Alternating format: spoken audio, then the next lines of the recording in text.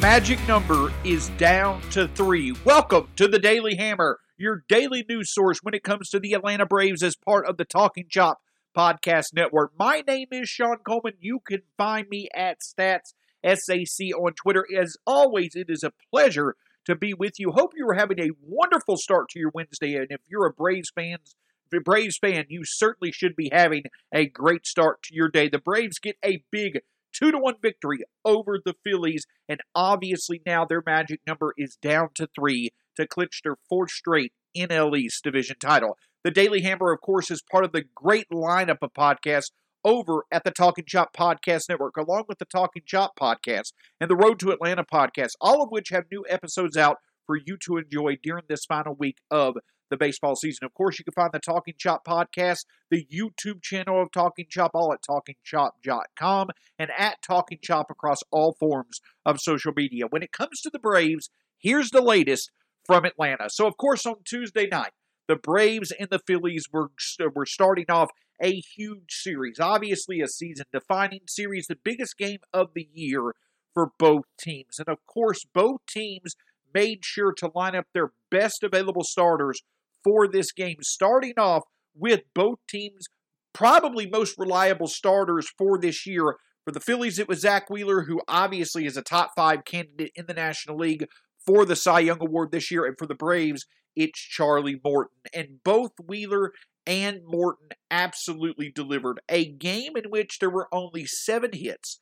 Both pitchers went 7 innings, and it was simply the Braves taking full advantage of the main scoring opportunity that they had against Wheeler that proved to be the difference in the game. Overall, on the night, the Braves had 4 hits. The Phillies had 3, but 3 of those Braves hits came in the 3rd inning. Travis d'Arnaud hit a double. Dansby Swanson followed up with a single, and then after a sacrifice bunt by Charlie Morton with 2 strikes, Jorge Soler delivered a 2-run single to put the Braves up 2-0.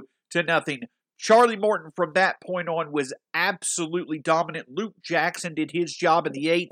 And of course in the 9th, the Braves once again, unfortunately, made things much more eventful than they should have been. Will Smith, not necessarily all on him this time. He walked Bryce Harper. He was able to retire JT Realmuto, but then, of course, a misplay by Eddie Rosario in left field led to the bases being loaded. Didi Gregorius hit a sacrifice fly, but then Will Smith, just like he did on Sunday, was able to get the final out via a strikeout with runners on base and in scoring position to tie the game. He was able to get Freddie Galvis swinging in order to shut the Phillies down and win the game for the Braves. But obviously the big narratives for Atlanta, and there were several of them, it starts with Charlie Morton. For only the 2nd time this year, Morton went 7 innings and produced 10 strikeouts in a game. Only 3 hits, only 2 walks, just absolutely dominant. If Morton can deliver like this, if the Braves were to make the postseason, the Braves certainly have to feel they are going to be in a good position to get postseason victories. And it's wonderful to see that Morton is on top of his game as he has been the entire second half in these big moments for the Braves. But another big key development, in my opinion, when it came to Atlanta is in which the way that they won. You know, I've talked about it here. It's been talked about other places. This team obviously is heavily reliant on power, but when they are going to be facing more talented pitching staffs in the playoffs, especially with the team that's likely awaiting them in the playoffs once they clinch the NL East, if they do, the Milwaukee Brewers, those opportunities to hit for power are probably going to be hard to come by. But in this scenario, where the power was not there, there were very limited chances. Again, only 7 hits between both the Phillies and the Braves in this game overall.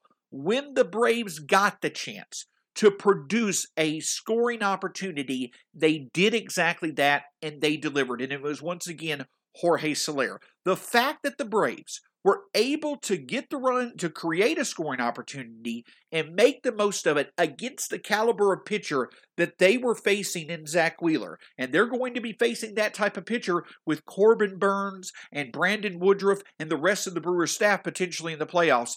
The fact that the Braves did not have power on their side in this game, but were still able to not only create a scoring opportunity, but make the most of it to get success created against Zach Wheeler. That is a highly encouraging sign for this Braves offense. To couple that with Morton's dominant performance, that's the type of instances, those are the type of opportunities and stories of success the Braves are going to have to rely on at times in the playoffs if they hope to make a deep run. And they were able to do exactly that in a playoff type scenario, facing one of the obvious better arms in the National League in Zach Wheeler. The end result is that the Braves were able to extend their division lead to 3.5 games. Their magic number is now at 3. And of course, all of that occurs with Max Fried taking the mound for Atlanta tonight to hopefully get that magic number down to 1. Support for this show comes from Sylvan Learning. As a parent, you want your child to have every opportunity, but giving them the tools they need to tackle every challenge, that takes a team. Now more than ever, educational support tailored exactly to what your child needs can make all the difference. That's why parents have trusted Sylvan Learning for 45 years as the ultimate teammate in their child's educational journey, instilling in them a love for learning and a passion for reaching the next level. And Sylvan's Insight Assessment can identify gaps in learning and areas that could be of concern for your child. It's a 360-degree view into your child's learning that you can't find anywhere else, and helps ensure that your child didn't miss something in school that might put them at a disadvantage in the future. And right now, it's the best price of the year at $29. Go to sylvan29.com to learn more and get your child's assessment for only $29. That's SYLVAN 29.com. When you need mealtime inspiration, it's worth shopping Kroger, where you'll find over 30,000 mouth-watering choices that excite your inner foodie. And no matter what tasty choice you make, you'll enjoy our everyday low prices, plus extra ways to save, like digital coupons worth over $600 each week. You can also save up to $1 off per gallon at the pump with fuel points. More savings and more inspiring flavors make shopping Kroger worth it every time. Kroger, fresh for everyone. Fuel restrictions apply.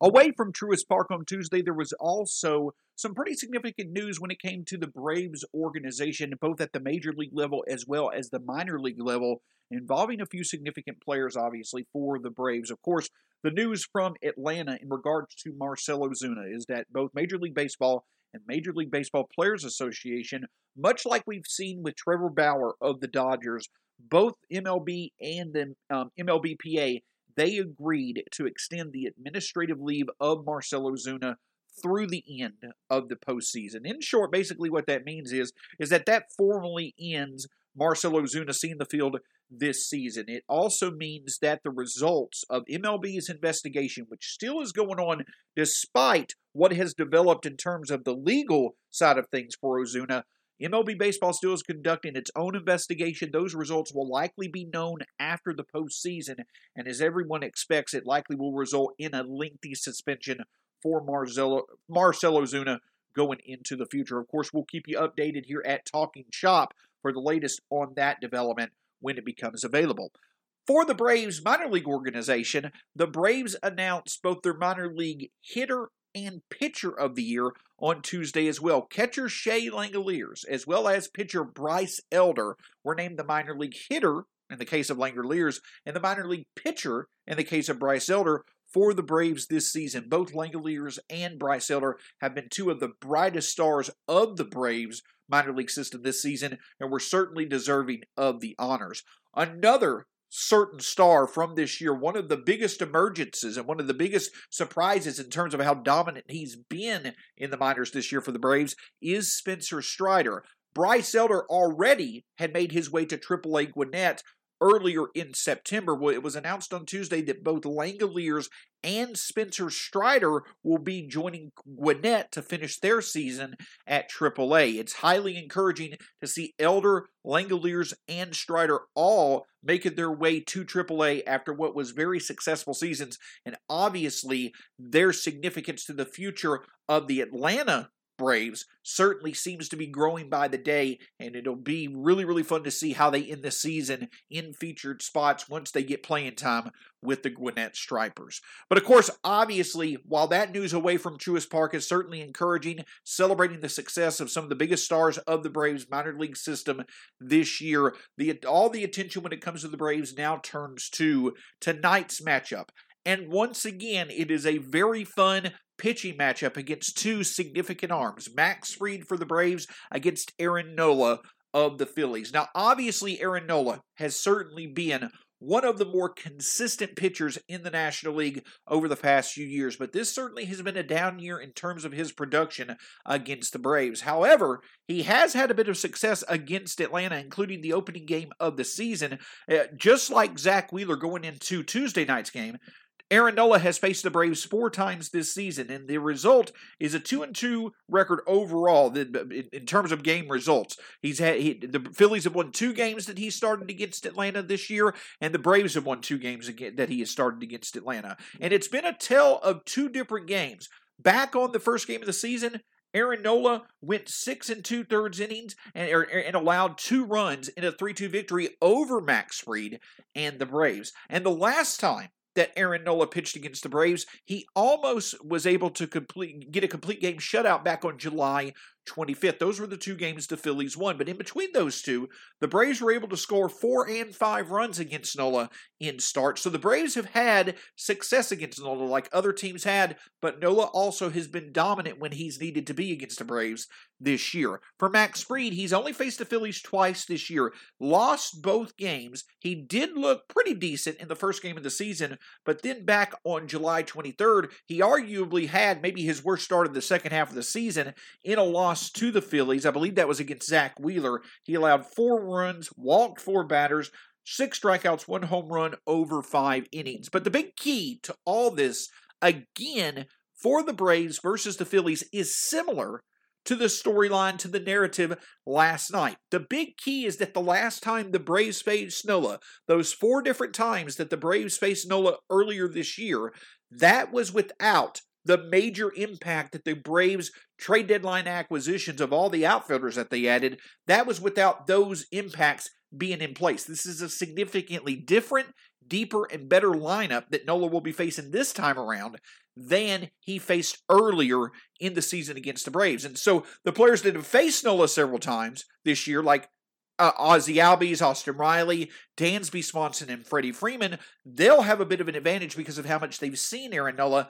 And of course, also the Braves will have a bit of an advantage because Nola has not faced the likes of Adam Duvall in a Braves uniform, Jorge Soler, Eddie Rosario, and others. So that could once again be a key narrative. That shined last night, or on Tuesday night, when it was Jorge Soler who got the big hit. But another big thing to remember about last night's game is that combined, Freddie Freeman, Ozzie Albies, and Austin Riley were 1 for 11. I would find it hard to believe that they're going to go 1 for 11 in 2 straight games. So that has to be one thing to see, that the Braves, the big part of the Braves order, Albies, Riley, and Freeman, a bit more of a productive night. And if Max Fried can continue to be what he's been, one of the better pitchers in the majors over the second half of the season, it could wind up really adding up to be another big night for the Braves in getting a victory. Once again, getting the scoring going early against Nola, allowing for Max Fried to work with the lead. Hopefully Max Fried working late into the game, maybe 6 or 7 innings, setting up potentially Tyler Matzik, Richard Rodriguez, maybe Luke Jackson works back-to-back games, but making it to where the bullpen only has to secure 2 to 3 innings with the lead will certainly be a great development for Max Fried and the Braves. So the opportunity certainly is there for Atlanta. They have the same advantages that they had against Zach Wheeler last night, but this time around you have to feel strongly Atlanta likes their chances with Max Fried, and hopefully they'll get that one further victory to put that magic number down the 1 before Thursday's game. But of course, regardless of what occurs, stick with us here. This is where we're going to make sure to start off your day with the latest on the Braves from Atlanta against the Phillies as the Braves look to take another step closer to clinching the NL East Division title for the 4th straight time and a 4th straight trip to the playoffs. I want to remind you, you could find the Talking Chop podcast, the Road to Atlanta podcast, and the Daily Hammer